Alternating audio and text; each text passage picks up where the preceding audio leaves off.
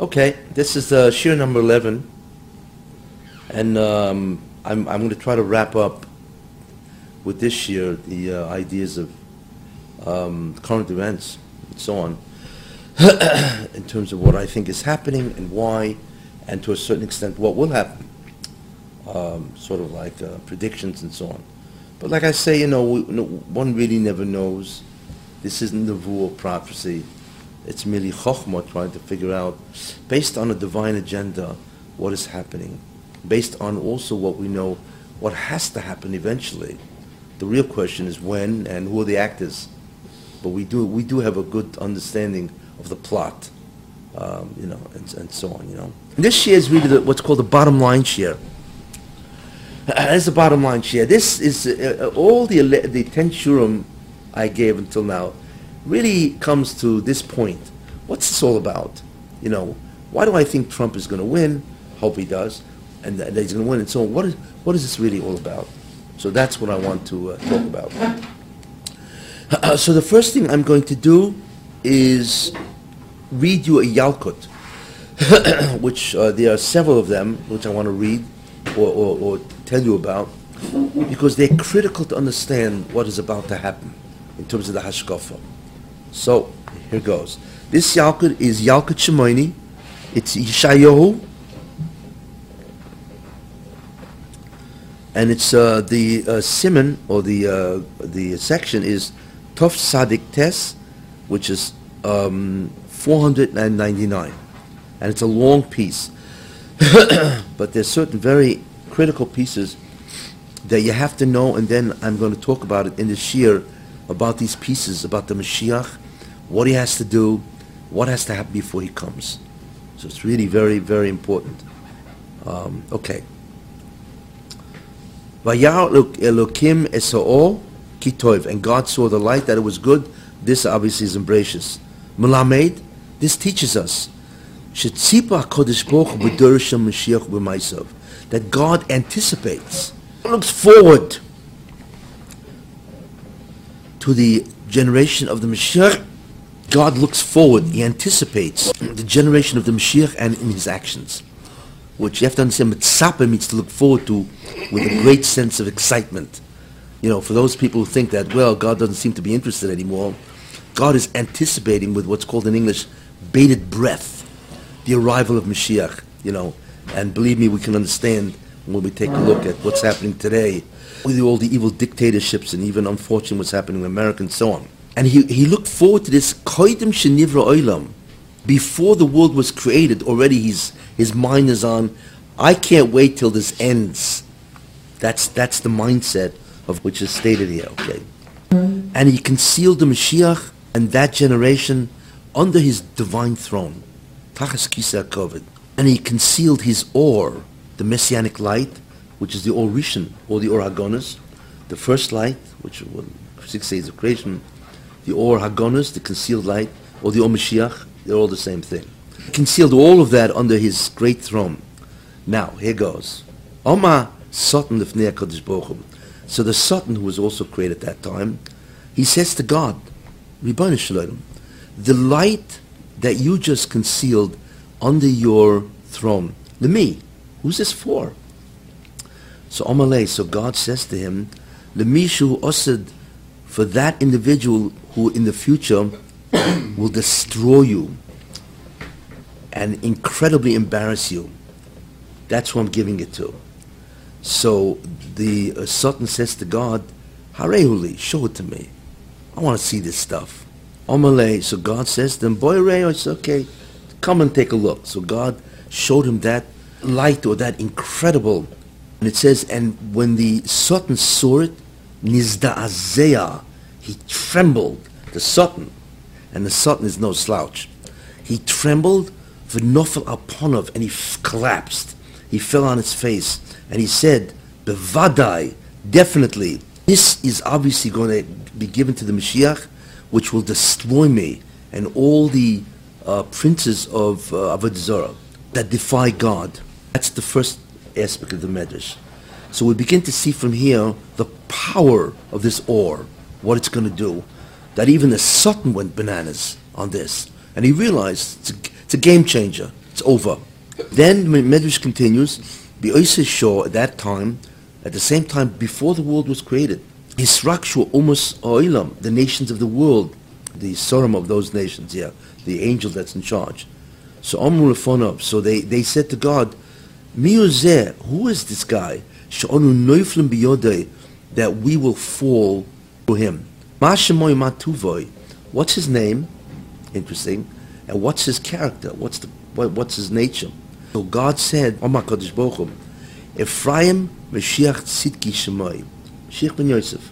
The Medrash calls him Mashiach ben Ephraim because he comes from Ephraim, which is the descendant of Yosef. Umagbia Koimasai, he will lift his stature, Koimas Doiroi, and the stature of his generation. Umeya Eine Yisrael, and he will enlighten the eyes of Israel, Umoishia Amoy, and he will cause salvation to his people. And no nation or language will be able to stand up to him. All his enemies, Mizbal Muborchem Ufonov, they will tremble and flee from this individual. Imagine what that light must be if everybody's trembling and running. Now, but how does it all come about? There's a third piece. So God started to talk to Mashiach ben Yosef, Mashiach ben Ephraim, when they all ran away, Satan and the nations of the world. So God says to the Mashiach, and you have to hear this incredible dialogue. God says to the Mashiach, by the way, this is all before the world was created. So God says to him, those people that you are somehow protecting, so God says, their sins, asidim leachnischo be'ol barzo. Their sins in the future are going to make you suffer under an enormous weight. And the Medrash refers to it as a beams of iron, a yoke, with an oxen, it's pretty heavy. A yoke of solid iron, beams of iron. And they will make you like a calf. You know, you put a yoke on an ox, and they will disturb greatly your spirit, be oil with this yoke. Ubarasem shel elu, and because of the sins of these people, you mean the Jews, your mouth will be stuck. Your tongue will be stuck to your mouth. God says to him, "Ritzoincha bekach." Do you want this? In other words, you want to accept the sins of the Jewish people? You really want this? In other words, he's asking the Mashiach, do you want these sins? You have to understand what that means. What it means is this. You know, everybody sins. What happens is they have a kapora in the generation. Fine. I mean, while they live, they have all kinds of trials and tribulations and so on. Fine. And then if it's not enough, then they come back begilgal. They come back as a reincarnation, and they got to continue whatever they didn't complete, because the object is to remove all their sins so they can get Olam Haba, or rather Gan Eden, Olam Haba, and so on. The problem is that many people, fortunately, there are many Jews, that it's not sufficient to live out or to have an atonement for their sins in one lifetime, and not even in many lifetimes. It's not sufficient. And apparently even Gehenna cannot erase it. So therefore, what God needs is somebody to take on those sins on himself and suffer for the sake of Klal Yisrael, which a Jew can do for another, because every Jew is really one neshama. Well, you know, without knowing how it works, but a Jew can take on the sins of others to allow them to survive. In Kabbalah, what? Isn't this a Christian concept? You mean the Christians borrowed it from the Jews? Okay. Let's locate it. Yeah, of course, that's the classic Christian. But where do you think they got it from? This is Medrash was. Yechezkel Hanavi suffered for the Jews. In Kabbalah or Hashkafa, it's called Soivlei Chayloim. So God says to Mashiach ben Yosef ben Ephraim, "You want this? Means do you want to be the Soivlei Chayloim? You want to take on that responsibility where you will suffer for all those Jews that can't make it?" That's essentially what he's asking him. Who are some of the big Soivlei Chayloim? I'll tell you. You know, Moshe Rabbeinu is one, and that's why he's buried outside Eretz Yisrael, because his neshama is therefore surrounded by what's called a barrier that does not allow him to access the ore, and that suffering of Moshe Rabbeinu atones for the Jews. That's why he's buried outside Eretz Yisrael, and that's the symbol that he's what's called in the Klippa, that he's one of the Soivlei Chayloim. the Mashiach, as you will see, Mashiach, and also, and many tzaddikim of many generations also. In fact, the name of this kind of suffering is called Yisurin Shel Ava, sufferings of love, because if you have to Karecha Kamoicha, you love your neighbor, therefore you will accept suffering for him to get atoned. Okay, and you see that, you see many Gemaras talk about that. You find that, for instance, Gemara Rabbi Eliezer, I think it's Rabbi Elazar, Rabbi Eliezer in Gemara Brachos, where he had tremendous suffering. So Rabbi Yochanan came to him, and there was a discussion, and ultimately said to him, well, do you want me to lift the Yisurim from you or not? Tell me. Obviously Rabbi Yochanan could do that. So I think it was Rabbi Eliezer or Elazar, and he said, it was Naf Hey, I think, on the base, where he says to him, I don't want them or their schar. That's a strange lashon for Yisurim, which means that he was really suffering, not for his own sins, he was suffering for the sins of Klal Yisrael, right, which apparently at one time maybe is accepted. He says, I don't want them, and the din is that if you don't want those sufferings for somebody else, they're immediately removed, and therefore they were removed. But that's called Yisurin Shel Hava, which is sufferings that a person can accept for the sake of others. So God says to the Mashiach, do you want this? So Omar Mashiach Lefnei HaKadosh Baruch Hu, you have to listen to what the Mashiach said.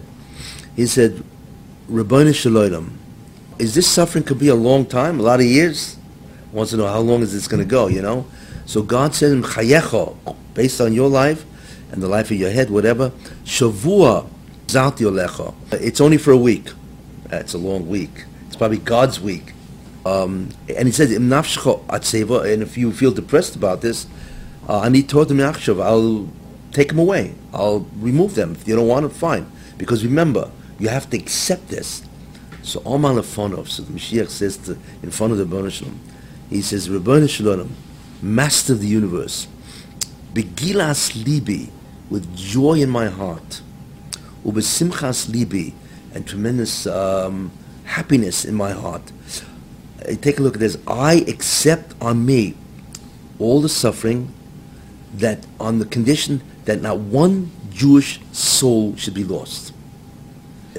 Not one Jewish neshama should be lost. It means if there are people that nothing will, it means they just have too many sins, and either a lifetime or a Gilgal, or maybe even Gehenna is not going to do it, I'm the guy. I'm the fall guy. That's what he says. And then he says to Mashiach, V'lo chaim b'levad, and not only those living when I will be around in my time, it means on the earth, right? But even those that are dead, they die in my time. I will accept suffering for them also, that they can make it. And not only those that die in my time, but those that have died since Adam HaRishon. Means every Jew that ever lived, or every Mesakin, that's really, because when the Adam HaRishon is not Jewish, but it means anybody who had a chance to do tikkun, to rectify creation, and they sinned, right, and it's not sufficient, right, and they need someone to substitute to take it over, I accept all of it, that every Jew will survive. It's astounding. It goes beyond Jews. What? It goes beyond Jews. No, I explained that. It means every Mesakin, because between Adam and Avram, everybody could rectify creation. I mentioned that, right? So therefore, even them, right? Now, and then he says, and not only these guys, even those miscarriages. A woman was carrying, and she miscarried. So these kids were never born, right? I accept punishment. I accept Yisur and suffering for them. You lay it all on me. Whoever needs my help, I'm the fall guy. Which is beyond belief. I mean, we're talking about how many millions of Jews or whatever. B'kachani roitze, Mashiach says, this is what I want. Okay? And b'kachani makabel. And I accept this. So it says that in the Shavua Sheben David Bo, now we can understand, that this Mashiach will be alive in the time of Ben David, means at that time, right? So what they do, they brought Kiris Shel Basel. They brought beams of iron, and they put it on his neck. I mean, this is symbolic. And the oil was the sins of all those Jews, right? Imagine they put this on the neck of the person, of the Mashiach, right? I mean, could you imagine, all of a sudden the Mashiach bent down, because this incredible weight the sins of all those neshamas were on his head, on his neck. And what happened to the Mashiach? He started crying and screaming, and he started screaming and crying, and his voice went up to heaven. I mean, we can do, the suffering was obviously almost indescribable. So Omar Lefonov, so the Mashiach says to God, he says, Kama Yehei Koichi, how much strength do I have? Come on. Kama Yehei Ruchi, how much spirit do I have? Kama Yehei Nishmosi, and how big do you think Neshama is? I mean, I can't tolerate this. I was just kidding around a little, or I didn't expect this. Kama Yehei Evorai, and what do you think about my organs? Do you think I can tolerate this? Right? Loi bosav adoma noichi? Am I not a human flesh? There he is, Mashiach is human, right? So it says, okay, and then it says, Be'oisa shor omer HaKadosh Baruch Hu. So at that moment when Mashiach started complaining, he said, I didn't bargain for this, right? So Omer HaKadosh Baruch Hu, so God says, Ephraim Mashiach Tzidki. Again, he's talking about Mashiach ben Yosef. Kva kibaltu lecha, hey, you accepted it, the deal's done. You can't retract now. I got your signature here. You accepted this from Sheshis Yemei Bereshis, from the beginning of creation. So meanwhile the Mashiach is screaming, okay, Achshav, so God says to him to placate him. Achshav yehei tzar shelcho k'tzar sheli. Okay, I want to tell you something. Your tzar, talking to Mashiach ben Yosef, will be like my tzar, right? Which is the tzar of the Shekhinah. So from here you begin to see the unbelievable tzar of God. Shebeyoim she'olo Nebuchadnezzar HaRasha, and the day that he stood up and he destroyed my Beis HaMikdash, and he destroyed Yerushalayim, and he exiled all the people, my children, between the Umas HaOlam, right? I have never sat down on my throne. That's the pain that I feel, that I can't even sit on my throne. At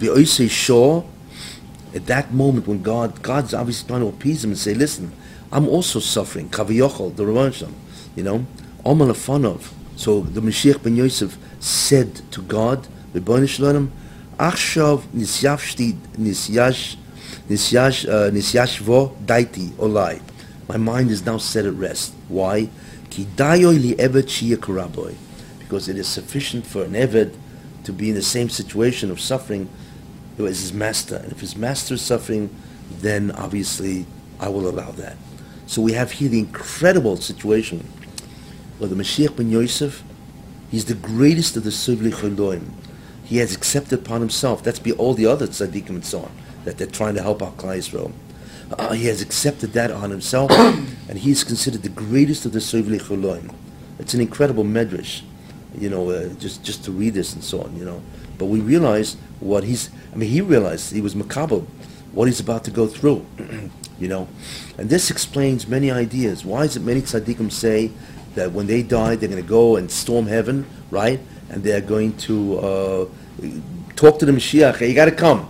I mean, why is Klal Yisrael suffering? Right? So what they do is, they die and they go up to heaven, and they go to the Mashiach and they say, come on, what does it take to bring you? So the Mashiach says to them, you want me to come? I'll come, no problem.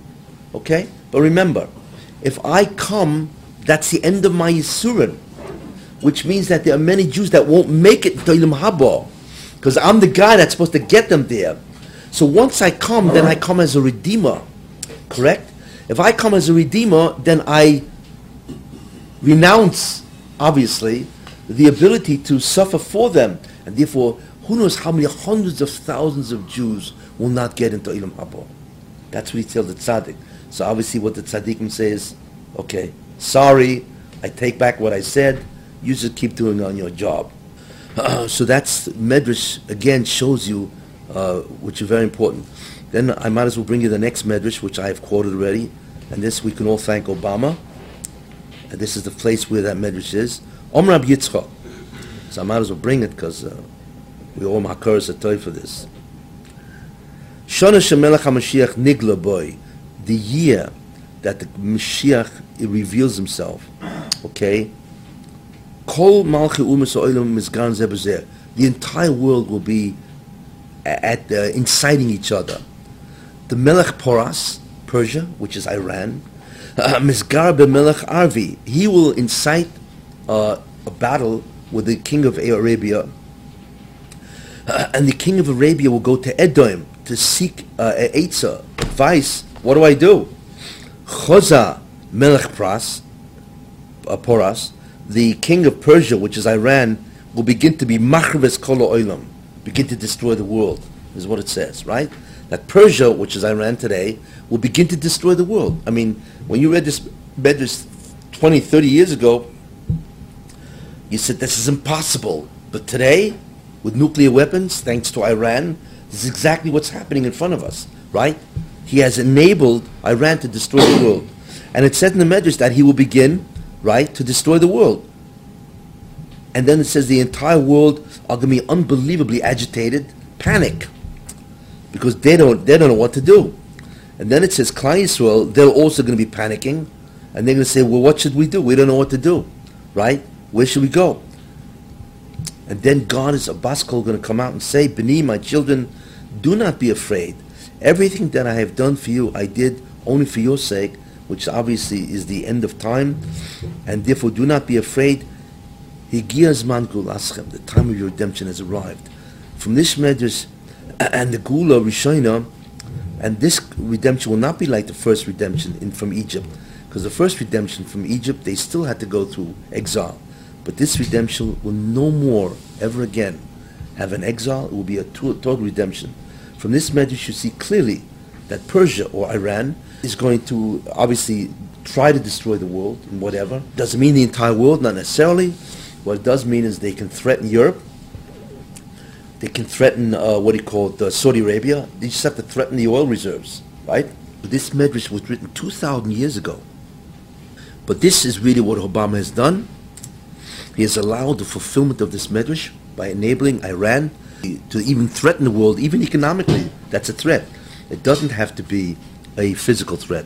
That time, in the end, God will allow the Or Mashiach to appear, and all of them will appear. They'll witness the light. It's always talking about the Or Mashiach, because that's really what he does. Which says that the nations of the world will come and fall at the feet of the Mashiach, and at the feet of Klal Yisrael, and fall at the feet of Klal Yisrael.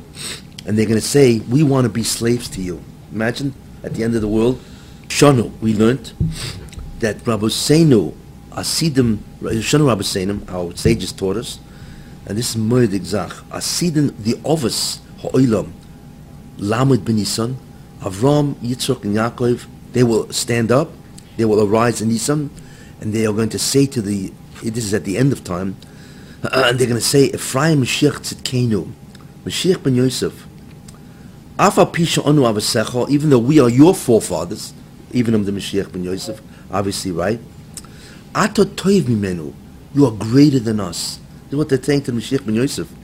Why? Shesovalto avoinus benenu, because you have suffered for the sins of our children. V'ovru olecha, and what has transpired with you is midos koshois, terrible decrees, and that's Yisurin, v'rois, and evil. Ma'ashalei ovru al rishonim achronim, and this stuff that happened to you has never happened to any of the rishonim or the achronim.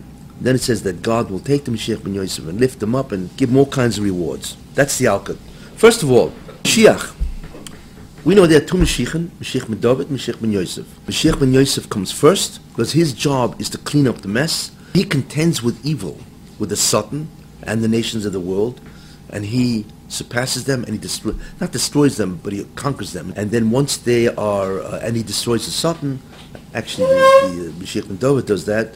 And then after him, there's Mashiach ben David, who ushers in, of course, the Messianic era. Mashiach ben Yosef basically has 4 jobs. You see that from Moshe Rabbeinu, who was Mashiach ben Yosef in his day.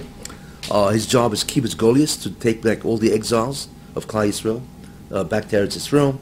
The second job of Ben Yosef is to build the Beis HaMikdash.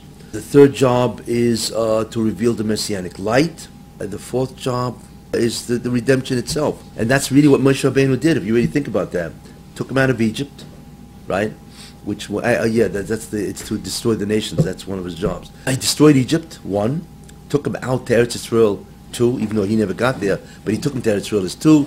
He gave them the Orishim, the three, and in many ways he began the formation of Klal Yisrael. Then Mashiach ben David ushers in the Messianic era, and then that era is just beyond belief, as you will see. There's a machlokes if he will or will not die. Gemara is apparently, but the Zohar says he won't die, and the Goyin says he won't die. Ramchal.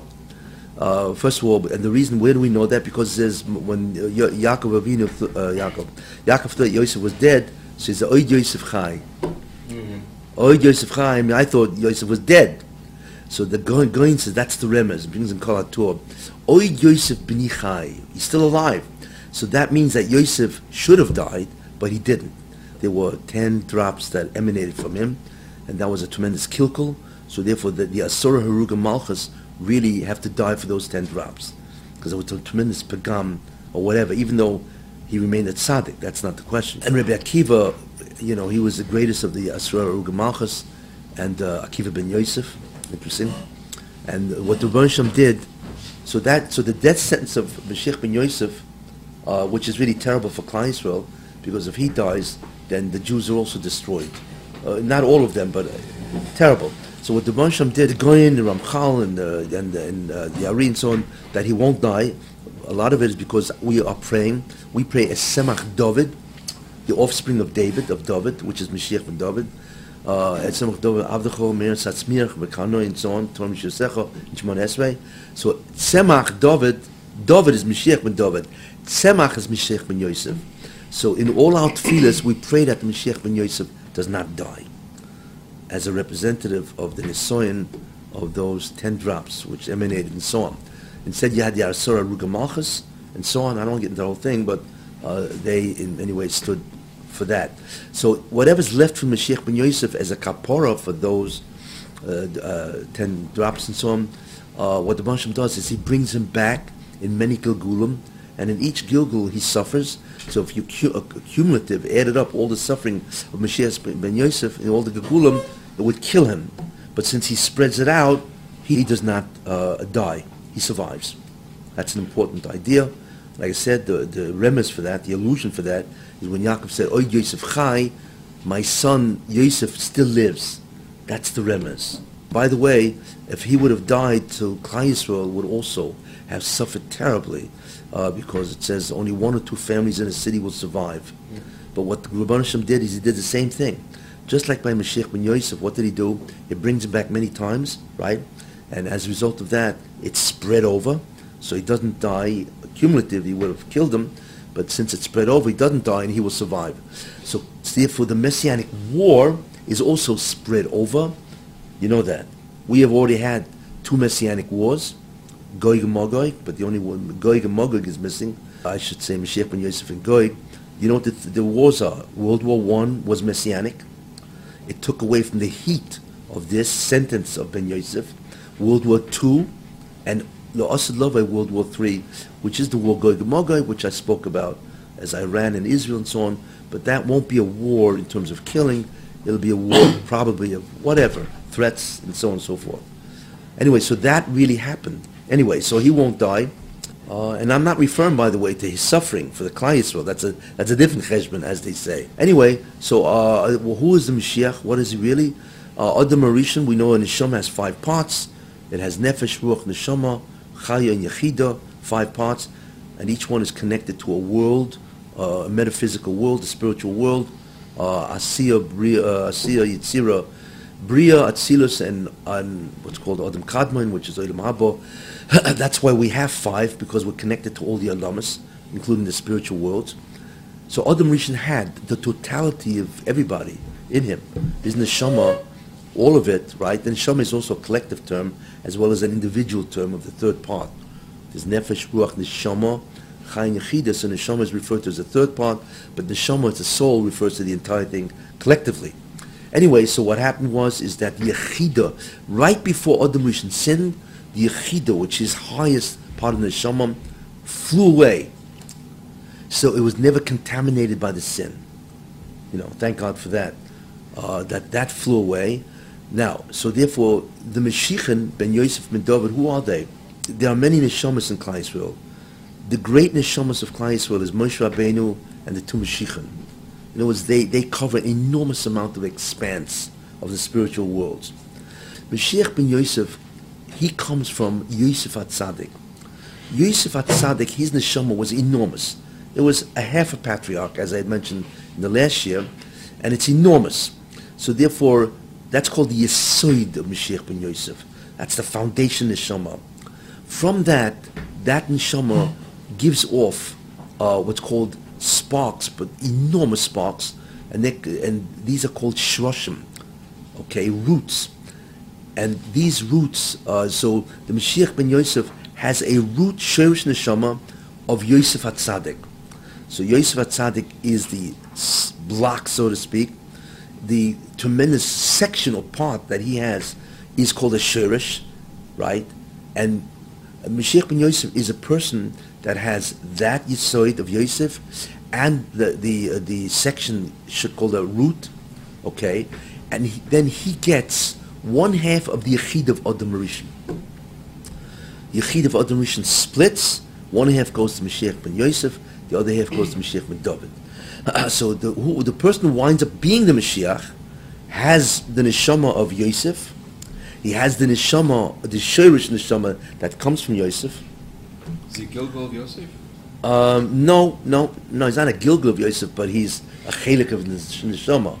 And the third thing he has is called the Yechid of Adam, half. And the Yechid of Adam is the collective Yechida of all Klal Yisrael. That is the crown of Mashiach. So, Ben David, his Yesoid Neshama is Yehuda. He has a Sherish, okay, and he gets the other half of the Yechid of Adam Rishon, the highest part of the Neshama. So together, they have the blocks of Yosef and Yehuda. They are Sherish Neshamas, which means that they can become a candidate to be Mashiach. But in order to be the Mashiach, they have to have the Yechid of Adam. So the real Mashiach, the crown of Mashiach ben Yosef and ben David, is the Yechidah. If you get it, you are. If you don't, you're just a Sherish. What we have to also remember is that every generation has a Sherish of ben David and ben Yosef. Why? Because we know that Klal Yisrael can bring the Mashiach in one of two ways. Either b'achishena, which means if they do mitzvahs, if Klal Yisrael does mitzvahs and a tzaddikim and so on, then the Mashiachim will come through schus, merit, right? If they don't do that and they sin, then ultimately he will come, and that's called be'ito in its time. So there's a guarantee. So Klal Yisrael can bring the Mashiach anytime if they do tshuva and they do mitzvahs and so on. It's when so that's called b'achishena. I will hasten it. But if Klal Yisrael doesn't do that, instead they sin and therefore they get yisurin and all that, then the two Mashiachim will come be'ito in its time, which is the last guaranteed time that he will come. He must come, because God swore, "Umevi goel in Shemon Esrei," and he will bring Redeemer, "Leman shemoy bi'ahavo," for his great name's sake. And he swore to the others that no matter what they do, he will bring the Mashiach. Of course, the question is, how do they deserve it? And the answer is either mitzvahs, tshuva, or yisurin. That's it. The Yechid of Adam Rishon is the Yechidah of all the Jewish people, which is astounding. And that's how they are able to connect to every Jew. It's like Moshe Rabbeinu ultimately was the neshama of all Klal Yisrael. Okay, so we know who the Mashiachim are, at least Kabbalistically. And we know in every generation there's always been David, Sherish, candidate, and candidate Ben Yosef. And if they, in that generation they are found worthy, then they become the Mashiachim. If not, then they will pass on, and there are other Shroshim that will take their place. But it's always the same mechanics, as they said. Moshe Rabbeinu was Moshe Rabbeinu was more than that, but he was certainly Mashiach ben Yosef. The real question is, who would have been Mashiach ben David if they hadn't done the Egel? That's an interesting conjecture. But in any case, we know also Shaul was Mashiach ben Yosef. That's why Shaul was king. Because the question is, how could you make Shaul king, right, if it's only in Yehuda? Leisosa shevet mi Yehuda, that it can only come from Yehuda, and Shaul is from Binyamin. And the answer is, because Binyamin is one of the children of Rachel, and Bnei Rachel can be Mashiach ben Yosef.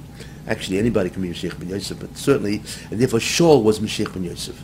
He failed because of the whole situation of Agog, Amalek, and so on. So therefore, there are various other people that were candidates. One of the candidates, by the way, was Shimshon.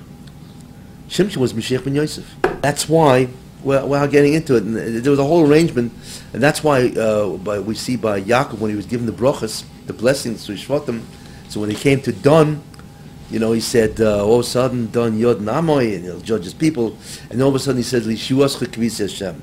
So Rashi says, because he saw Benavua, that Shimshon that comes from Don is going to sin. And he realized that Shimshon can't be Mashiach ben Yosef. So he said, okay, we have to wait for your salvation. So it comes out that Shimshon, people like to look at Shimshon as, right, the strong man of Klal Yisrael, which he obviously was. But he was really Mashiach ben Yosef. That's really what he was. And the job of Mashiach ben Yosef, we know, is always to go into the Klippa and to go to the Tumah, whatever, to remain righteous and to subdue evil and destroy, which is exactly what Shimshon did in terms of the Philistines. Okay, who's the next candidate? So I mentioned a couple, right? Then it was Yerubim ben Nevat. In fact, the Ramchal says in Yerubim ben Nevat became a tremendous sinner, and he made all Israel sin. That's the story in Nach. The Ramchal says that he was the closest ever to become Mashiach ben Yosef. Astounding. Because Yerubim ben Nevat. What? Could you imagine that? Getting the Yechida, Yeah, almost, yeah. He says, the Ramchal says that Yechida almost came on this man. We don't even know who this person was. It says that he and Achya Shiloini used to learn. Achya Shiloini was dead. Or was he dead at that time? He lived 500 years. But they learned in a field, and the learning that they learned, Yerub Menavat, and I think Achya Shiloini, I think it was Achya Shiloini. I don't think it was Eliyahu Navi, but it was so incredible that the Malachim came down to listen to their Chidushim. And this is Yerubim ben Nevat that forced Israel to worship idols and so on.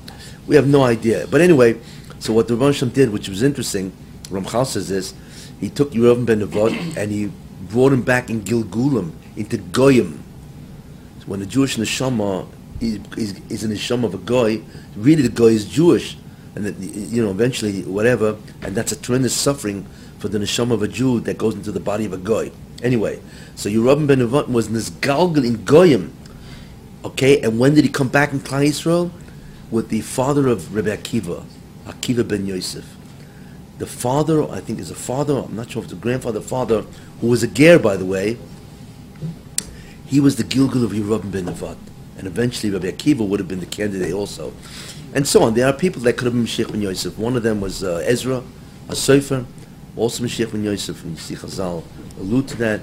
And then you have Rabbi Akiva and so on, probably the Ari, and I'm certain the Ramchal was a Shurish and so on. So there are Shroshim you can identify, but none of them made it because Klal Yisrael wasn't Roy. So they never got the Yechida. So in the end, obviously, we're coming down to as we say, we're coming down to the wire, which is Bitoy. So whoever the candidate in today's time is, whoever's the Shurish, if this generation will be Bitoy, which we all hope it is, and he will get the Yechida. Whoever's a Shurish of Ben Yosef doesn't know he's a Shurish. So he's not Mashiach, he's not informed. Mashiach himself will be informed that, by the way, you're Mashiach, which means obviously I have to be a Shurish. And if I'm Shurish, that means then Yosef Atzadik or Yehuda have to be connected to me. But obviously they were not informed, so they don't know. They were tremendously gedolim, incredible gedolim, in the time of the last 20 years. Incredible people, And Klal Yisrael has had incredible gedolim, tzaddikim. Okay, so those are the candidates. Now, we now begin to understand something that I read in the Yalkut. The Mashiach is hidden. Why? The first reason why he's hidden, right, is because of what's called kitrugim. Because if the Satan knows who the Mashiach is or who the Shurish is, what do you think he's going to do all day? Try to destroy this guy. You know what I'm saying? He's trying to kill him, destroy him or whatever. So that's why many times you find the Mashiach is born in circumstances which are clearly or look clearly to be sinful. You have the classics, You have Lot and his daughters, right? Moshe Rabbeinu was Yeah, I'm going earlier to Lot. Lot was earlier. Last time I checked. So you have Lot and his daughters, and from them came Moav. From Moav came Rus, the mother of, ultimately the Malchus and so on, the David HaMelech. That comes through Tumah, and then after him is Yehuda and Tamar, right? She gives birth to parents and so on, right? And Yehuda and Tamar, was clearly is a sin, but the Medrash says it wasn't, because God forced Yehuda to have relations with his daughter-in-law. He was an onus. Without going into the Medrash. and of course he gave birth to Peretz and so on and so forth, and that is a forerunner of Boaz and so on, the same idea and so on. Then of course you have Moshe Rabbeinu, who was born at a time that all the Jews are dying, because Paro decreed that he should kill all the firstborn. This is all to hide the Mashiach, in order to, it should be Ketrugim.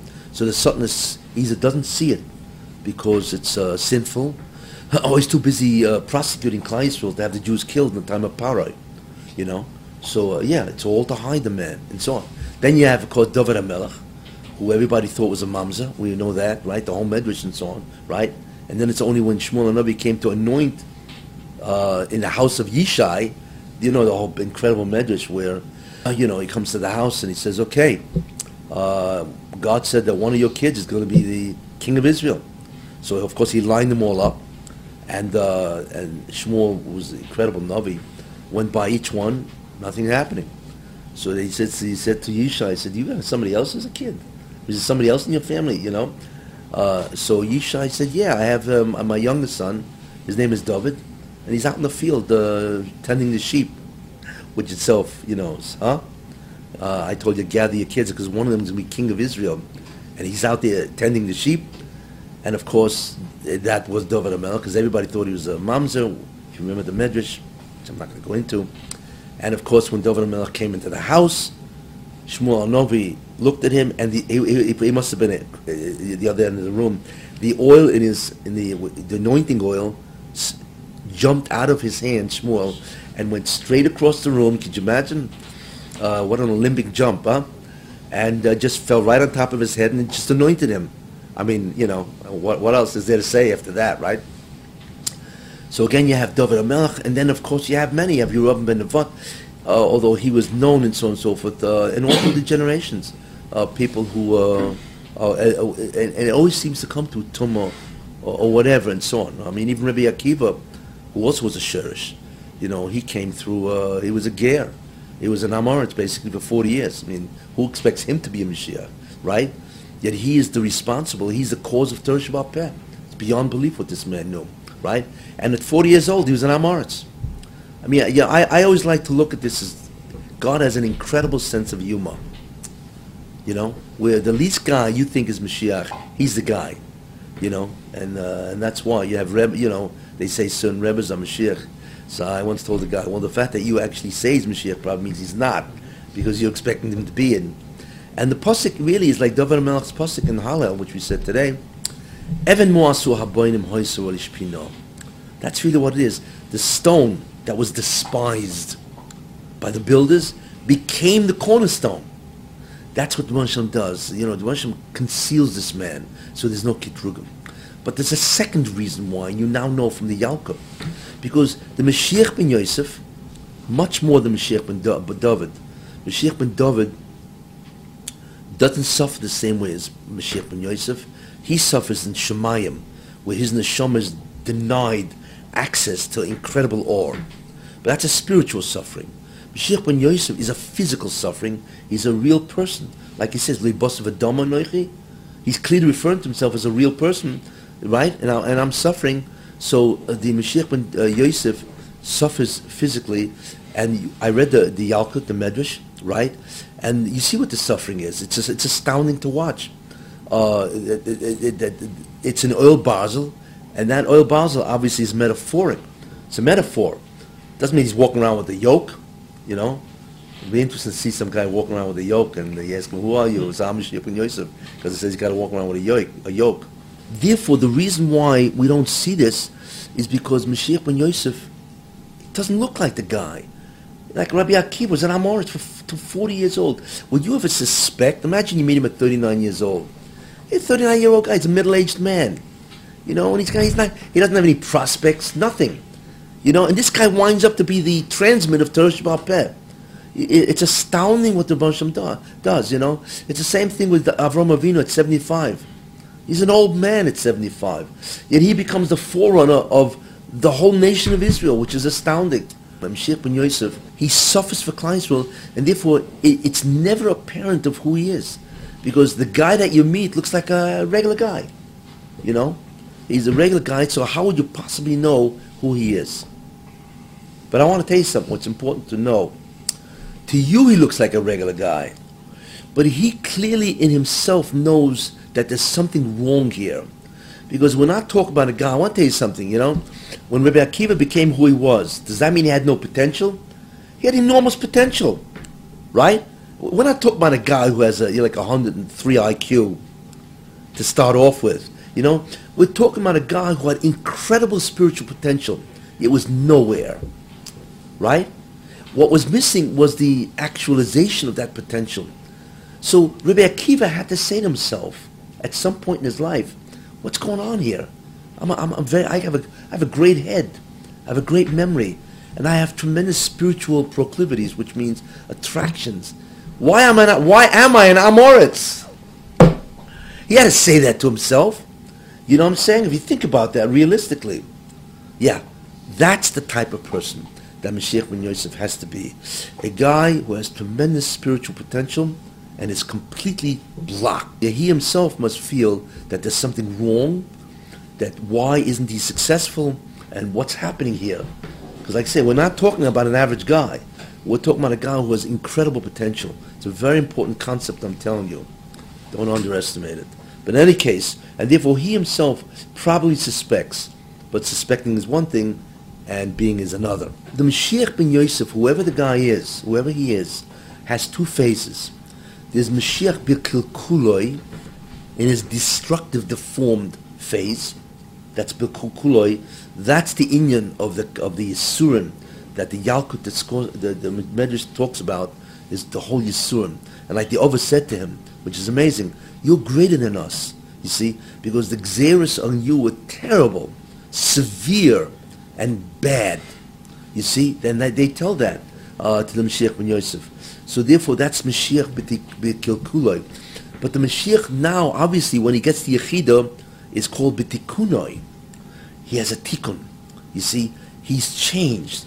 So the Mashiach ben Yosef has to grow. What am I talking about? Rehabilitation. The Mashiach ben Yosef has to be rehabilitated. People think that all of a sudden some guy's going to be coming, I hate to say it, but riding on a white horse, or maybe driving in a Lexus, a white Lexus. Today it would be a white Lexus instead of a white horse. You take a guy like this, where the office admit that he's much worse off than they are, and it's incredible, right? And you talk about the Moshem, he's screaming, I got to get out of this because I'm dying here. You know what I'm saying? And then all of a sudden, he's released. He's got to go to rehab, right? What's his rehab? That's the question, right? That's fascinating what his rehab is. So his rehab is what? So the Pasuk says what is rehab. So in Yeshayahu, in Nun Beis, Pasuk Yud Gimel, it says over there that the Mashiach, that the nations of the world, in fact everybody, including Jews, are going to look at this guy and say, excuse me, you are Mashiach? I can't believe this, right? And then the Pasuk says, incredible. It says what? Hine Yaskel Avdi, behold, my servant will grow wise. So the servant is a machlokas. Rashi and other Mefoshim say, my servant will grow wise and he will change. Rehab, right? That's Klal Yisrael, which is true. But the Targum says it's Malka Mashiach. It's Mashiach. So it can go on both, but it really goes on Mashiach. Why? Because it says V'yoram, and he will grow. V'niso, and he will grow exceedingly. V'gova mi'oid, and he will become exceedingly high. So the Medrash says on that, what does that mean? Remember, we're talking about the rehab of the Mashiach. B'tikunoi. So V'yora means, and he will become greater than Avram Avinu, which means he will know more than Avram Avinu. Now he will become greater than him. I mean, for that already is like, he's otherworldly. And then it says, V'niso, he will be greater than Moshe Rabbeinu. Now that already is beyond belief. So what's the V'gova mi'oid? He will be greater than the Malachim. He will know more, greater Kedusha, be greater spiritually than the Malachim themselves, while he's living on earth. I mean, talk about a rehab center, right? That's the Mashiach B'tikunoi. You see? So that's what's going to happen to him. What's interesting, And that's in Yeshayahu. So what we see, therefore, is that this is who he is. Now, what's interesting is I once saw a statement by Rav Kaduri. Rav Yitzchak Kaduri, he was nifter many years ago. He was the greatest of the Mikubolim. He was called the Rosh HaMikubolim when he was alive. He lived to 108 or whatever the age he was. A tremendous person, tremendous Mikubal. And he once made a statement which I saw written, about what he said about Mashiach. So here's what he said. It's interesting, He said the Mashiach is going to be a person that will become known, not as Mashiach, but somehow his name will get out there. As an unusual person or whatever, And then he's going to disappear from the public. That's what he says, And then he says, and then all of a sudden, he's going to become known again. And slowly, it's going to become more and more apparent who he is. And he says people are going to look at this guy and say, "You're Mashiach? I can't believe this." In other words, you're talking about a guy who's nobody would ever suspect he's Mashiach. You see? And the truth is, you see that when the brothers came to Egypt and they finally came to Yosef, right? So Yosef was going to reveal himself. What did he say? Ani Yosef. And they were stunned. That's exactly how the Mashiach is going to reveal himself. Ani Yosef. I am Yosef. That is the viceroy of Egypt. And they were absolutely, like the Torah says, they were just dumbstruck. That's the Gilu of the Mashiach ben Yosef, which is a very important concept. So therefore we see, and now Yosef, he was a viceroy of Egypt. I guarantee you, he looked like an Egyptian. However they walk around, he's a viceroy, right? Would you ever suspect that an Egyptian that spoke Egyptian, looked like an Egyptian, right? Knew the Egyptian culture, and is the viceroy, that he's the Messiah? Impossible. Yet he was the Mashiach, which is incredible. And not only that, if you think about that, how quick was his revelation? It's amazing, Finally, Paro had a dream in Miketz, right? And in one pasuk, he went from the lowest social status in Egypt, which is a prisoner. In one pasuk, Vayiritzu min habor, they shaved him, dressed him, and right in front of Paro. This must have happened in 2 hours. He went from what's called a bor amikta, the lowest pit, to Igur Rama, to the highest roof, in one pasuk. You see, when the Rebbe Shalom finally wants to do this, he's not going to dilly-dally. Well, think about it. Maybe I'll give it to a committee. Let them decide, and then we have to take a vote with the committee, right? And then we have to do with the appeals, and all this kind of, no. It happened in 3 hours. He was gone. Just think about that. The koyach of God. Because you figure, how's he going to get out of prison? He needs lawyers. He needs the appellate division, right? And then maybe the Supreme Court to get him out of prison. It's going to take years. With the Rebbe Shalom, nothing takes years. In the blink of an eye. And that's what happens. Ani Yosef, nobody knows that this person could even dream about being Yosef, and it happens in the blink of an eye. That's what's going to happen in the end of time. The reason why you'd never suspect, like I said, is because he's got the yoke of which decimates the guy. Who knows what this guy's going through, and decimates the guy and so on. And then, of course, what happens is he reveals the Orishim. Let me tell you what the Ramchal says, since I'm talking about Mashiach. What he says. What does it mean Kabbalistically? I'll just tell you. Because it means that Yesoid, the sphere of Yesoid, which is Ben Yosef, goes into Malchus. It's funny. We say V'yipoked v'yizocher. In Maitan Hallel, Mashiach ben David, right? We say Mashiach ben David. In Yalaviyova, right? We say that. The Ramchal says that V'yipoked and V'yizoch are two different. There's what's called the Pekida and the Zechira. The Pekida is when the sphere of Yesoid finally comes into Malchus, which is the real way the world works. And that's the first redemption. What that means is that the Neshama, the Yechid of Adam Rishon, will enter this individual that's Mashiach ben Yosef. That's called the Pekida. The Zechira is when Tiferes joins Yesoid in Malchus, and that's the Shekhinah is released. Exactly. There are two things that have to be released, like we see from the Medrash. Mashiach ben Yosef is in the Klippa, that's number one, which means he's in the Tumah. And the Rebbeinu Shalom is not in the Tumah, but at the Tzav, the Shechina, he's also in prison. That's why it says, B'shov Hashem eshvuscha, and God will restore your captivity. It doesn't say God will restore your captivity. It's God will return with your captivity. Because he's also in what's called the Klippa. It's also called Shechinta B'Galusa. That the Rebbeinu himself doesn't occupy a seat. So the Shechinah itself is... So the first Geula is the Mashiach himself gets the Yechidah, and he's released. He's Mashiach. That's it. And you should know, once that happens, it is unstoppable and irreversible. It's over. There's no force in the universe when it's Be'itoi, because that's the will of God. Nothing can stop it. It's like I say, it's unstoppable, it's irreversible once that Be'itoi happens. But the first thing that happens is that the Mashiach is released from the Klippa, which is all the oil and so on, right? And he gets Yechidah. So he now knows who he is. And then the second thing that happens is the Shechinah is released, because that's a greater Kedusha. And that's called Tferes in the Yesod Malchus. All of it is a Malchus. And when the Shechinah is released, get out of the way. Even when Ben Yosef is released, and so on. And that's it. It's unstoppable, it's irreversible. And that's what you see by Yosef HaTzadik. Remember the famous pasuk? V'chol asher osa hitzliach Hashem b'yodoi. Everything he did, God made successful. That's Ben Yosef. Once he is, even that he actually happened when he was in prison. But he has that bracha.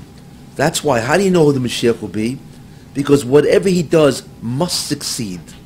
It's impossible to fail, because that's Be'itoi. And that's how you know he's Mashiach. Exactly. You know, he succeeds, and that's how you know. Once that happens, what happens? Then we are looking at the Or Mashiach. You know, he will bring down this incredible Or, enlightenment, consciousness. He will change the consciousness of Klal Yisrael. That's what he does, which is a very important concept. Now, what is the Or Mashiach? And really I've been angling toward this concept. What is the Or Mashiach? I once said, the Or Mashiach is something which is not comprehensible to us. Because it says, Kimol Oretz Deus Hashem. And the earth, Kimol Oretz Deus Hashem, the earth will be filled with the knowledge of God as the waters covers the seabed. What does that mean? So the Medrash says an incredible thing. It's the end of Koheles, the Medrash Rabbah, the end of Koheles. It says, the Torah of Moshe Rabbeinu, which is what? It's 300,000 Sfarim, right? 300,000 Sfarim, Moshe Rabbeinu, which is astounding. Bavli, Yerushalmi, Halacha, you name it. It's a totality of Torah. So the Medrash says that the Torah of Moshe Rabbeinu, which is everything we know, is Hevel, Luft, air, compared to the Torah of Mashiach. Could you imagine what that is? Air has no substance. It's compared to the Torah. It's like air, substance, compared to. It's not even a comparison, right? So that's his Or, and that Or is going to be revealed in Olam Hazeh, in this world, while we're alive, right? And wait a minute, that kind of consciousness, that type of enlightenment, nobody could bear that. Everybody will drop dead.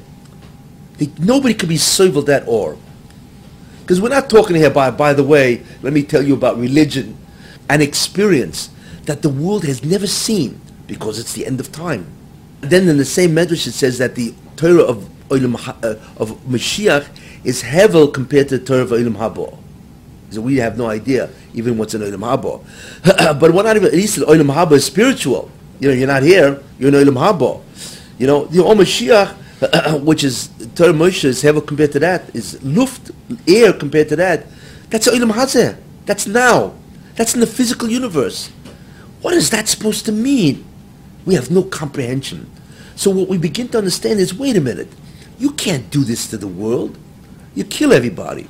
You know, it's like taking a guy from New Guinea, one of these guys, natives of New Guinea. They never saw a white man before 1953, right? You take him, then, and you put him in Fifth Avenue on Manhattan, right? He'll have a heart attack. He can't assimilate what's going on. Guys, cars. I mean, it's like beyond belief. The same thing would happen to the whole world. In fact, When Moshe Rabbeinu came down with the Luchas Rishonos, what was that? That was the Om Mashiach. And what happened to Klal Yisrael? They all died. Yes? Clearly then, Klal Yisrael needs a rehabilitation. Not just the Mashiach. Klal Yisrael needs that. Yeah, but wait a minute. Jews are gone. 11 million Jews are gone. You see? And even those that are here, I mean, how many religious Jews are there? You know, how many Orthodox Jews? How many Jews are there that know Torah? Forget about the enlightenment of Mashiach. They don't even know what the simple ideas of Tanakh and Mishnayos and Gemara and Shulchan Aruch. Therefore, what you begin to understand is a very important conclusion, is that Klal Yisrael, the Jewish people, need to be rehabilitated. Not just the Mashiach himself, but the Jewish people now have to be rehabilitated, or else they'll all die. And they died once, they were resurrected. The purpose isn't that they should die. The purpose is Mashiach should come and redeem them while they're here. So that's a very important concept, that they have to be rehabilitated. So the question is, how are they going to be rehabilitated? What was the first rehabilitation? I will tell you. Most people don't realize this. When Yosef became the viceroy of Egypt, right? Pare was still in charge, right? Pharaoh, Pare. But what Pare did is he said to Yosef, you're in charge. The only thing that separates you from I is the chair, the throne. Other than that, you're in charge. Do you have any idea what the power of a Pharaoh was in Egypt? He was considered a god, right? He could do anything, basically. Therefore, he transferred that power to Yosef. Now, Yosef, being who he was, isn't going to take it very. He's not interested in being wealthy. We're talking about an incredible tzaddik, right? What Yosef always does, whether it's Jew or Goy, is to raise you spiritually. Because even a Goy has to be raised spiritually. So we can assume that Yosef raised the Egyptians morally, ethically, and he removed them in many ways from their klipa. Not totally, but he clearly raised Egypt. Why? Not only because of his personality, but for another reason. Because what the Rebbeinu wanted really, why did the Jews go to Egypt? It's funny. We have an Agoda, on Pesach, and we thank the Rebbeinu for taking us out of Egypt, right? Anybody ask what we're doing there in the first place? I mean, we thank you for taking us out, but excuse me, why? So the real reason why the Jews had to go to Egypt is because for 2,000 years mankind could do the tikkun, to rectify creation. The problem is, if you can rectify, you can destroy, because that's what it means to rectify. It means you can actually bring God in or push him away. So the problem is, for 2,000 years, what did mankind do? Instead of bringing him back, they pushed him away. Correct? But more than that, they gave the kedusha that they would have brought down from their mitzvahs, they gave it to the Satan. The problem is that the Satan had all this incredible sparks of holiness, which I told you, right, that he's yoineg, that he could take from the kedusha of Klal Yisrael. At that time, he could take it from the Umas Olam, because they were the Masaknim. They were the ones that could do the tikkun to rectify creation. So the Rebbeinu Shem appeared to Avraham Avinu and said, excuse me, I want to tell you something. You are going to be my rectifier. And Avraham Avinu says, hey, that's fabulous, because you're the only one doing it. But then the Rebbeinu Shem, by the way, rectification means not just from here on in. It means you got to undo everything, the 2,000 years of mankind. So Avraham Avinu says, what did they do? Well, I'll tell you what they did. They gave the Satan an incredible amount of Kedusha. You got to take it back to the side of Kedusha, holiness. Wow! That's beyond belief. So the Rebbeinu then told them, so Avraham Avinu said, you mean it's not just from here on in. We got to undo the damage or the kilkul that the nations of the world who could rectify creation, we got to undo that. This is what the Rebbeinu said to Avraham Avinu. You and your descendants will rectify creation. One. However, rectifying means you got to undo the damage caused by the previous rectifiers. And therefore, you need to go into a nation and remain righteous. And by that, you need to go into a nation that will be the firstborn of the Satan. You need to remain righteous. That's it. Just don't assimilate. And therefore you will have rectified. That's why we had to go to Egypt, is to finish the job. But what happens if the Jews don't and they assimilate? Then va'avodim, they will do the tikkun to Yisurin. And if not, if that's worse, they will afflict them. But in the end, they will go out Rechush Gadol. And remember what I said Rechush Gadol is? The gematria of Yetz Rechush Gadol is gematria, the numerical value of Nitzoitze Kedusha, the sparks of holiness. That's a bingo. Because that's really what they took out. Now, but really for what the Baruch really want? He didn't want them to assimilate. He just said remain righteous. Yes? Had they done that and not assimilated, then Yetzias Mitzrayim would have been different. It's just interesting to think what would have happened. But that clearly was a contingency plan. Avodim and Inoisam is a contingency plan. He really wanted them just to be Geyet Yazaracha, just don't assimilate. And now let's go back to Yosef. Now that you understand this, so this was the beginning. But in order not to assimilate, here's what has to happen. You have Paroi, which is the Klippa, Egypt, because that they have to go into the Klippa, right, to remain righteous, right? And Yosef is being charged, yes? Right? But wait a minute. In order for them not to assimilate, they have to be rehabilitated. Well, what happened? Vayechi Yaakov. And Yaakov lived, and Chazal say that what he did, Yaakov Avinu did, was beyond belief. He grew in stature and spirituality more than all the years before. The 17 years that he was in Egypt was an unbelievable, unrivaled spiritual growth. That was the rehabilitation, wasn't it? And therefore, but in order to do that, in order for Yaakov, and if Yaakov did that, then obviously not just Yaakov, but the Shvatim were rehabilitated, means enormous spiritual stature, and all the kids, means the whole Klal Yisrael had access to Yaakov and the yeshiva, and they were on incredible madrega. But in order to do that, he wanted to have Yosef in Paroi. Why? Because in order to have this type of spiritual reawakening, you need to have a climate of peace, prosperity, and tranquility. You need that. You know, if it's war or combat or anti-Semitism, nobody's going to grow. You're too busy trying to save your life. So what the Baruch did is incredible. He arranged that this would happen. Paroi, that's the Klippa, that's where the Jews have to go in to remain righteous, right? But Yosef is going to rehabilitate Klal Yisrael. And where was the rehabilitation? Vayechi Yaakov. That's where you see it, and that would be Gei Yezaracha. That would be enough. What happened? The Jews failed. They went down into the Memtes. Egypt collapsed, because obviously, and the Jews unfortunately went along with them, right? So therefore, it needed avodim. They will serve them Yisurin and Inuesam, and then the Jews can emerge. But the Jews still need rehabilitation. What's the difference? Because they had fallen from that lofty place. So what was the rehabilitation? And now you begin to understand. The Rashim couldn't give him Matan Torah. He had to rehabilitate him. So the first rehabilitation was the Makkos. For 1 year, Egypt suffered under the Makkos, right? And in that year, it wasn't just the Makkah, it wasn't just a blow to Egypt, it was a blow to Egypt and an incredible spiritual insight to the Jews, as it says, that wasn't just a physical light, that was an incredible spiritual hasaga. So for 1 year, they were being lifted. That was the 1 year of the Makkos. What is this process? Rehabilitation. Then what happens, right? Then you had Kriyas Yamsuf. And we know that a maidservant saw more of Kriyas Yamsuf than Yechezkel HaNovi saw. Correct? Wow, what an insight. What an enlightenment.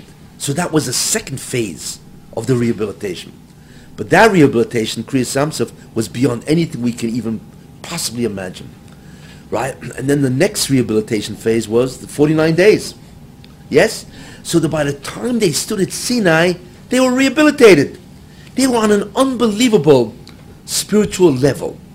Okay? Now forget about why they did the golden calf. I'm not going to go into that. Therefore, they were ready, hopefully, to receive the Luchas Rishonis from Moshe Rabbeinu, right, from the Baruch Shem, the first tablets. And as it is, they died. With all this rehabilitation, they still died. Okay, you know, whatever. But what they saw is the Orishon. That's the Luchas Rishonis. So that's one. Now you understand what really happened in Egypt. The concept of Yosef, Vayechi Yaakov, and so on. But remember, rehabilitation basically has to take place in what? In a time of tranquility, which it did, Kriyas Yamsuf, and 49 days, whatever. When was the second time of rehabilitation? There was a second Tekufa. You know what that was? Mordechai and Esther. Yeah, let's take a look. Right? Jews were sinning, obviously, with the meal and all that, and they were under Achashverosh, which is Persia. So therefore, what did Rebbe do? After they finally were saved, right? Mordechai became the Sheni Lamelech. Right? Mordechai became incredibly great under Achashverosh. And everybody feared him. What did Mordechai do? Right? What he did was he instituted incredible peace and tranquility, where Klal Yisrael was now able to grow in Ruchnius. And that's what it means.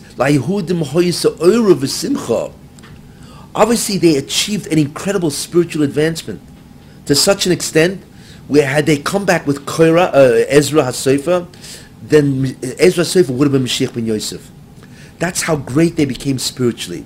You see? So it's almost the same scenario as Egypt, where you had Mordechai on Achashverosh.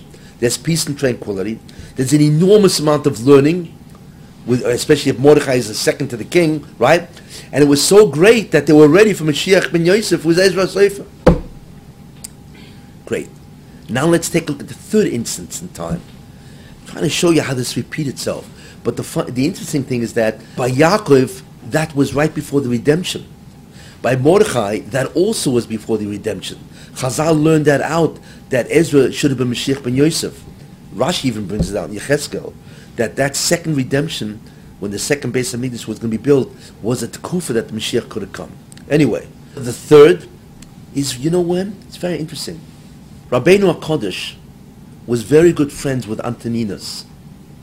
The Gemara says that, right? The whole Gemara in Avodah Zarah. Antoninus, Roman Empire. Rabbeinu HaKodesh was tight with the Roman Empire. Fascinating. Who is this Antoninus? Which Roman Empire? Right? Well, there's a Roman Empire called Marcus Aurelius. He was known as a philosopher.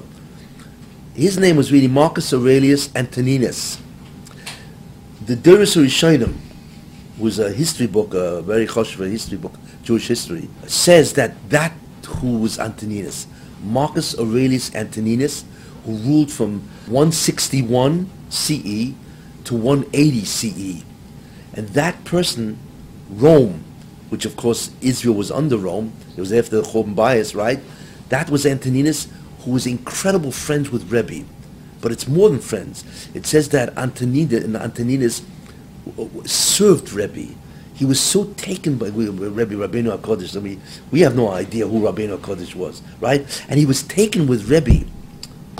It says that when Rebbe would go into his bed, Antoninus would bend down, it's Gemara Avodah Zarah, and he would allow Rebbe to step on him. It's the Emperor of Rome, right? The greatest individual, right? He would step on him in order to get to his bed. So Rebbe once said to Antoninus, I can't use your malchus for this, it's totally disrespect. So Antoninus says, Alavayno ilam habo, I should be your mat. Forget about your footstool. I mean, you can imagine the hasaga. And Antoninus, how did he come with Rebbe? Rebbe's in Israel, in Judea, and Antoninus is in Rome. No, for a certain amount of time, Antoninus lived in Tveria. And it's said that Antoninus loved Rebbe, and not only that, he wanted to exempt, the Gemara Avodah says he wanted to exempt the Chachomim of Tveria from tax, so they could sit and learn, because he tremendously respected scholars, because he loved Rebbe. You believe this, a Roman emperor? So again, what do we have? We have Rome, Edom, don't we? Under Antoninus. Who is the Sheni Lamelech, so to speak? Rebbe, right? But where's the or? And the or is the Mishnayos. Here was the problem, right? The exile was increasing, right? And Rebbe realized that it's over. So because of Antoninus, there was a time of tremendous peace, prosperity, and tranquility, right? And Rebbe was very good friends. He was like the Sheni Lamelech, even though he wasn't, but Antoninus loved him. Rebbe was able to call all the Chachomim in this huge meeting, and each one would tell him their Mishnah, their oral law that they got from their Rebbe. Rebbe would take them all, and he chose the Mishnah that Rav Shri Cohen says. He chose the Mishnah text of Rabbi Akiva and Rabbi Meir. He felt that was the best, and he standardized everybody's Mishnayos into the Mishnayos that we have today, because they were all over the place. Each one had their own in their own style. So Rebbe realized it's not going to do if the Jews go into exile. So what he did is he created a text from all of them, but he's able to do that because it was in the time of Antoninus. Incredible. So that was the Enlightenment. So, and it's funny, that's Edom. So we see actually that Edom assisted the Jews to revamp their Torah and to have the text of Mishnayos. If you remember from the 2 shurim ago, so this was one of the few times in history that Edom went from Ya'aved, remember I told you then, to destroy, to Ya'avoid, truly Ya'avoid. In fact, where do we see that? Because the Torah says, right, Shnei goyim bivitneich, there will be two great nations, and Rashi brings down that it refers to Antoninus because they will be equal, Antoninus and Rebbe. So that's the third time you see where the klipa of Edom, remember you had the klipa of Mitzrayim, then you had the klipa on Achashverosh of Poras, and now we have the klipa of Edom, right, assisting. Maybe I haven't really. I'm really focused on Edom, just to get, The Rambam also seems a little similar. No. The Rambam is different. Yeah, but I'm talking about a radical shift in the whole Klal Yisrael. And all these three people were Sheni Lamelech. All of them were right next to the king. So there was an incredible period of peace and tranquility. Got that? Remember. So the fundamental ideas is rehab. Rehab for Mashiach ben Yosef, rehab for Klal Yisrael, and the rehab for Klal Yisrael and Mashiach has to happen because of the Orishim that he's going to give. Or else Klal Yisrael could never, the world cannot accept it. It would kill everybody. You can't take a person with that type of Kedusha and give it to him without being ready. We now can come back to current events. Wow. Let me tell you a possible scenario. The Jewish people are in the pits. 11 million Jews at least are gone. We know that. When I mean gone, I mean gone. Forget about knowing anything in Torah, the Machal Shabbos, whatever it is. I don't go through there and so on. But it's just absolutely terrible, the assimilation of the Jews. The assimilation, they're unaffiliated, and intermarriage, it's mind-boggling. And even in Eretz Yisrael, where you have so much counter against the Jews of Eretz Yisrael because of the Erev Rav and so on. I believe that this is about to happen. I hope I'm right. I may be wrong, because if I'm wrong, it's bad news for everybody. If I'm right, I think this is what's about to happen. Okay? The same scenario. Edom, the Klippa, somebody big will become attached to that. A tremendous resurgence of Torah, and that will be a hachonah for the Mashiach, for the rehabilitation. I believe Donald Trump, could be that figure.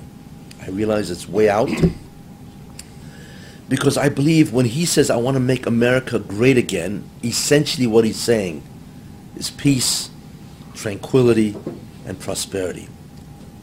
Under that kind of climate, okay, somebody could arise and create an enormous resurgence of Torah in Klal Yisrael, without going into how and why. And as a result of that, in our days, there could be a tremendous rehabilitation of the whole concept of Geula Mashiachos.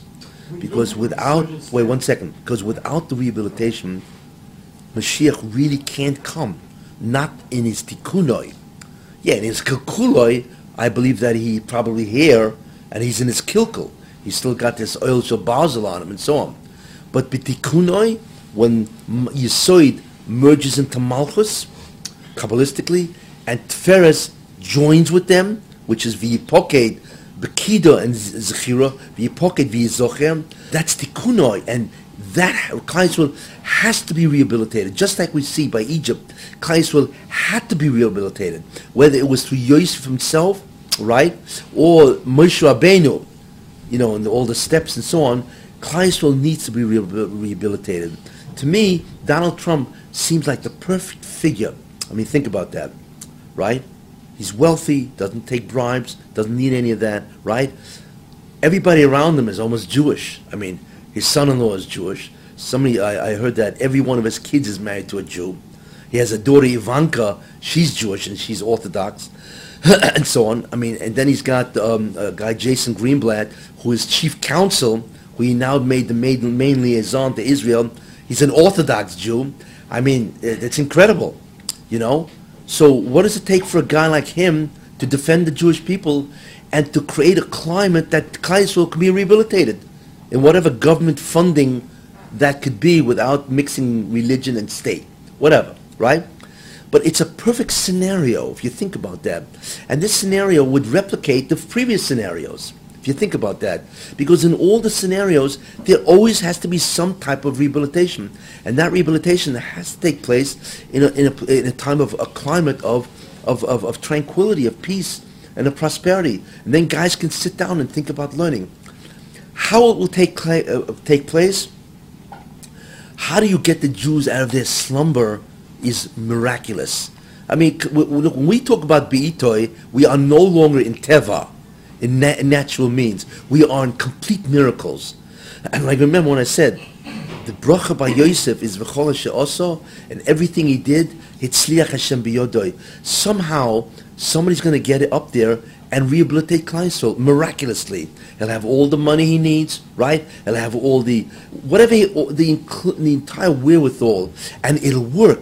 Somehow the hearts, like the Rosh Hashanah says, Ki'im beruchi, I will change the Jewish people with my ruach.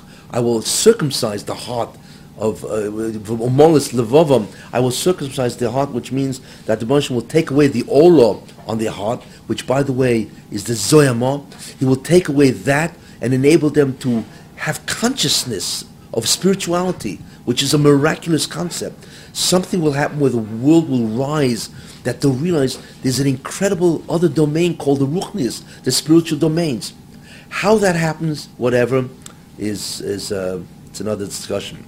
But the main idea is, I believe something like that will happen, and certainly can happen with this candidate. If Trump loses, and there's something else, there's a posuk in the Nevi'im. It says, "Berega kot nazavtich." In 1 second I will abandon you. Uberachmim gedolim akaptzech. But in incredible great mercy I will gather you. Which means that the Baruch Hashem doesn't always want to chase the Jews out of a country, fleeing for their lives.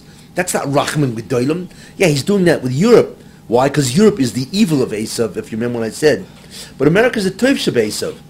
I believe in Esav, the Jews will go back to Israel, not because they're fleeing for their lives, because of some terrible, economic situation, but they will go because of an incredible awakening, resurgence of Ruchnius, which in some way will happen because of Be'itoi. So that's what that pasuk really refers to. And as far as I'm concerned, Trump is a perfect figure for that. A perfect figure. And maybe that's why he's Gematria Mashiach ben David, which I told you, and so on, 424, because he will be like Antoninus. In fact, I will say something which I think is outlandish, and it's pure speculation. Don't even hold me this. I would not be surprised if Trump is a Gilgul of Antoninus. This sounds, I mean, it's outlandish, I realize. It's probably outrageous, but what? Antoninus was a tzaddik. I wouldn't say that about Trump. Whatever. Isn't he? Because it says in the Zohar that the Baruch Hashem sends back many, many different peoples, to do the evil, to finally close the din on them. But it's not just the evil. The Baruch Hashem sends back many people who had a positive effect on Jews, and he wants to reward them further. The Zohar says this, right? So I wouldn't be surprised if he did that. Now, again, it's my speculation. Don't even think that I have proof for this, and so on. That's all. But it's a thought which is interesting, because I think Antoninus deserves to be sent back to finish the job, because what he did for Rebbe was incredible. You realize the Mishnayos is because of Antoninus? Rebbe, if Antoninus was a regular Roman Empire, they'd be like they did to Rebbe Akiva. They'd be killing Rebbe. He would have killed Rebbe. He killed Rebbe Akiva. What he called Hadrian. Yamach Shemoy. Well, he killed the Esor Rigam Malchus. I mean, so therefore, you should know it was a Nes Nigla. It wasn't because Antoninus just happened to like Rebbe. It was a miracle min Hashemayim, because the Rebbe Hashem knew that Klal Yisrael can only survive if Rebbe writes the Mishnayos. But for that to happen, he can't run around hiding from the Romans. It's over with. So what he did, which is incredible, the power of God is awesome. He made Antoninus worship almost Rebbe. Wow, what a political stance, and so on. And in that climate, Klal Yisrael was Zoicha to Mishnayos. So if Antoninus did that, hey, I think the guy deserves another chance, right? Or maybe he deserves to finish the job. So anyway, that's a thought. It's my speculation. You know, I didn't get this binavur or anything like that, but I wouldn't be surprised if that's who he really is, and so on. But anyway, the main idea is I think it could happen. If he doesn't win the election, it's very bad news for Klal Yisrael. She will be terrible. She will destroy America. She will corrupt America, destroy it, because she's fundamentally a pathological liar, an unindicted felon. She's corrupt, as we see from her foundation, and so on. And she's incompetent, and so on, you know. And she's going to, a Supreme Court guy. Well, I once wrote that the gematria of, who, would you say? That, Vashti was very competent, let me tell you. I once had to give a whole shit who the Gilgal of Bill Clinton is. You never heard that shit, did you? I'm almost sicher that's who his Gilgal is. But anyway, that's another shit. Anyway, I didn't get into that shit. But anyway, it should be terrible. It should destroy America. And the problem is not only she will destroy America, she will be terrible for Israel. She will force Israel to give up who knows what. And she'll just carry on Obama, which is very bad for the Jewish people. And she'll put in people on the Supreme Court that will destroy the morals of America, which they basically are doing. And the terrible thing is the generations of children that come after that, they'll be destroyed. I mean, economically they're destroyed, and morally and ethically they're destroyed in the values. And not only that, the whole world will be destroyed because they're all going to look as America no longer as the moral guide, but as on the contrary, you guys are cheating and all that. Why can't I do that? She's the worst thing that can happen for America. It's astounding to watch how anybody could vote for this woman knowing that she is this and they don't care. It's just, you should know, all of these people, and I'll say it right, is that they will all osad litin sadin. You know, you don't like Trump, fine.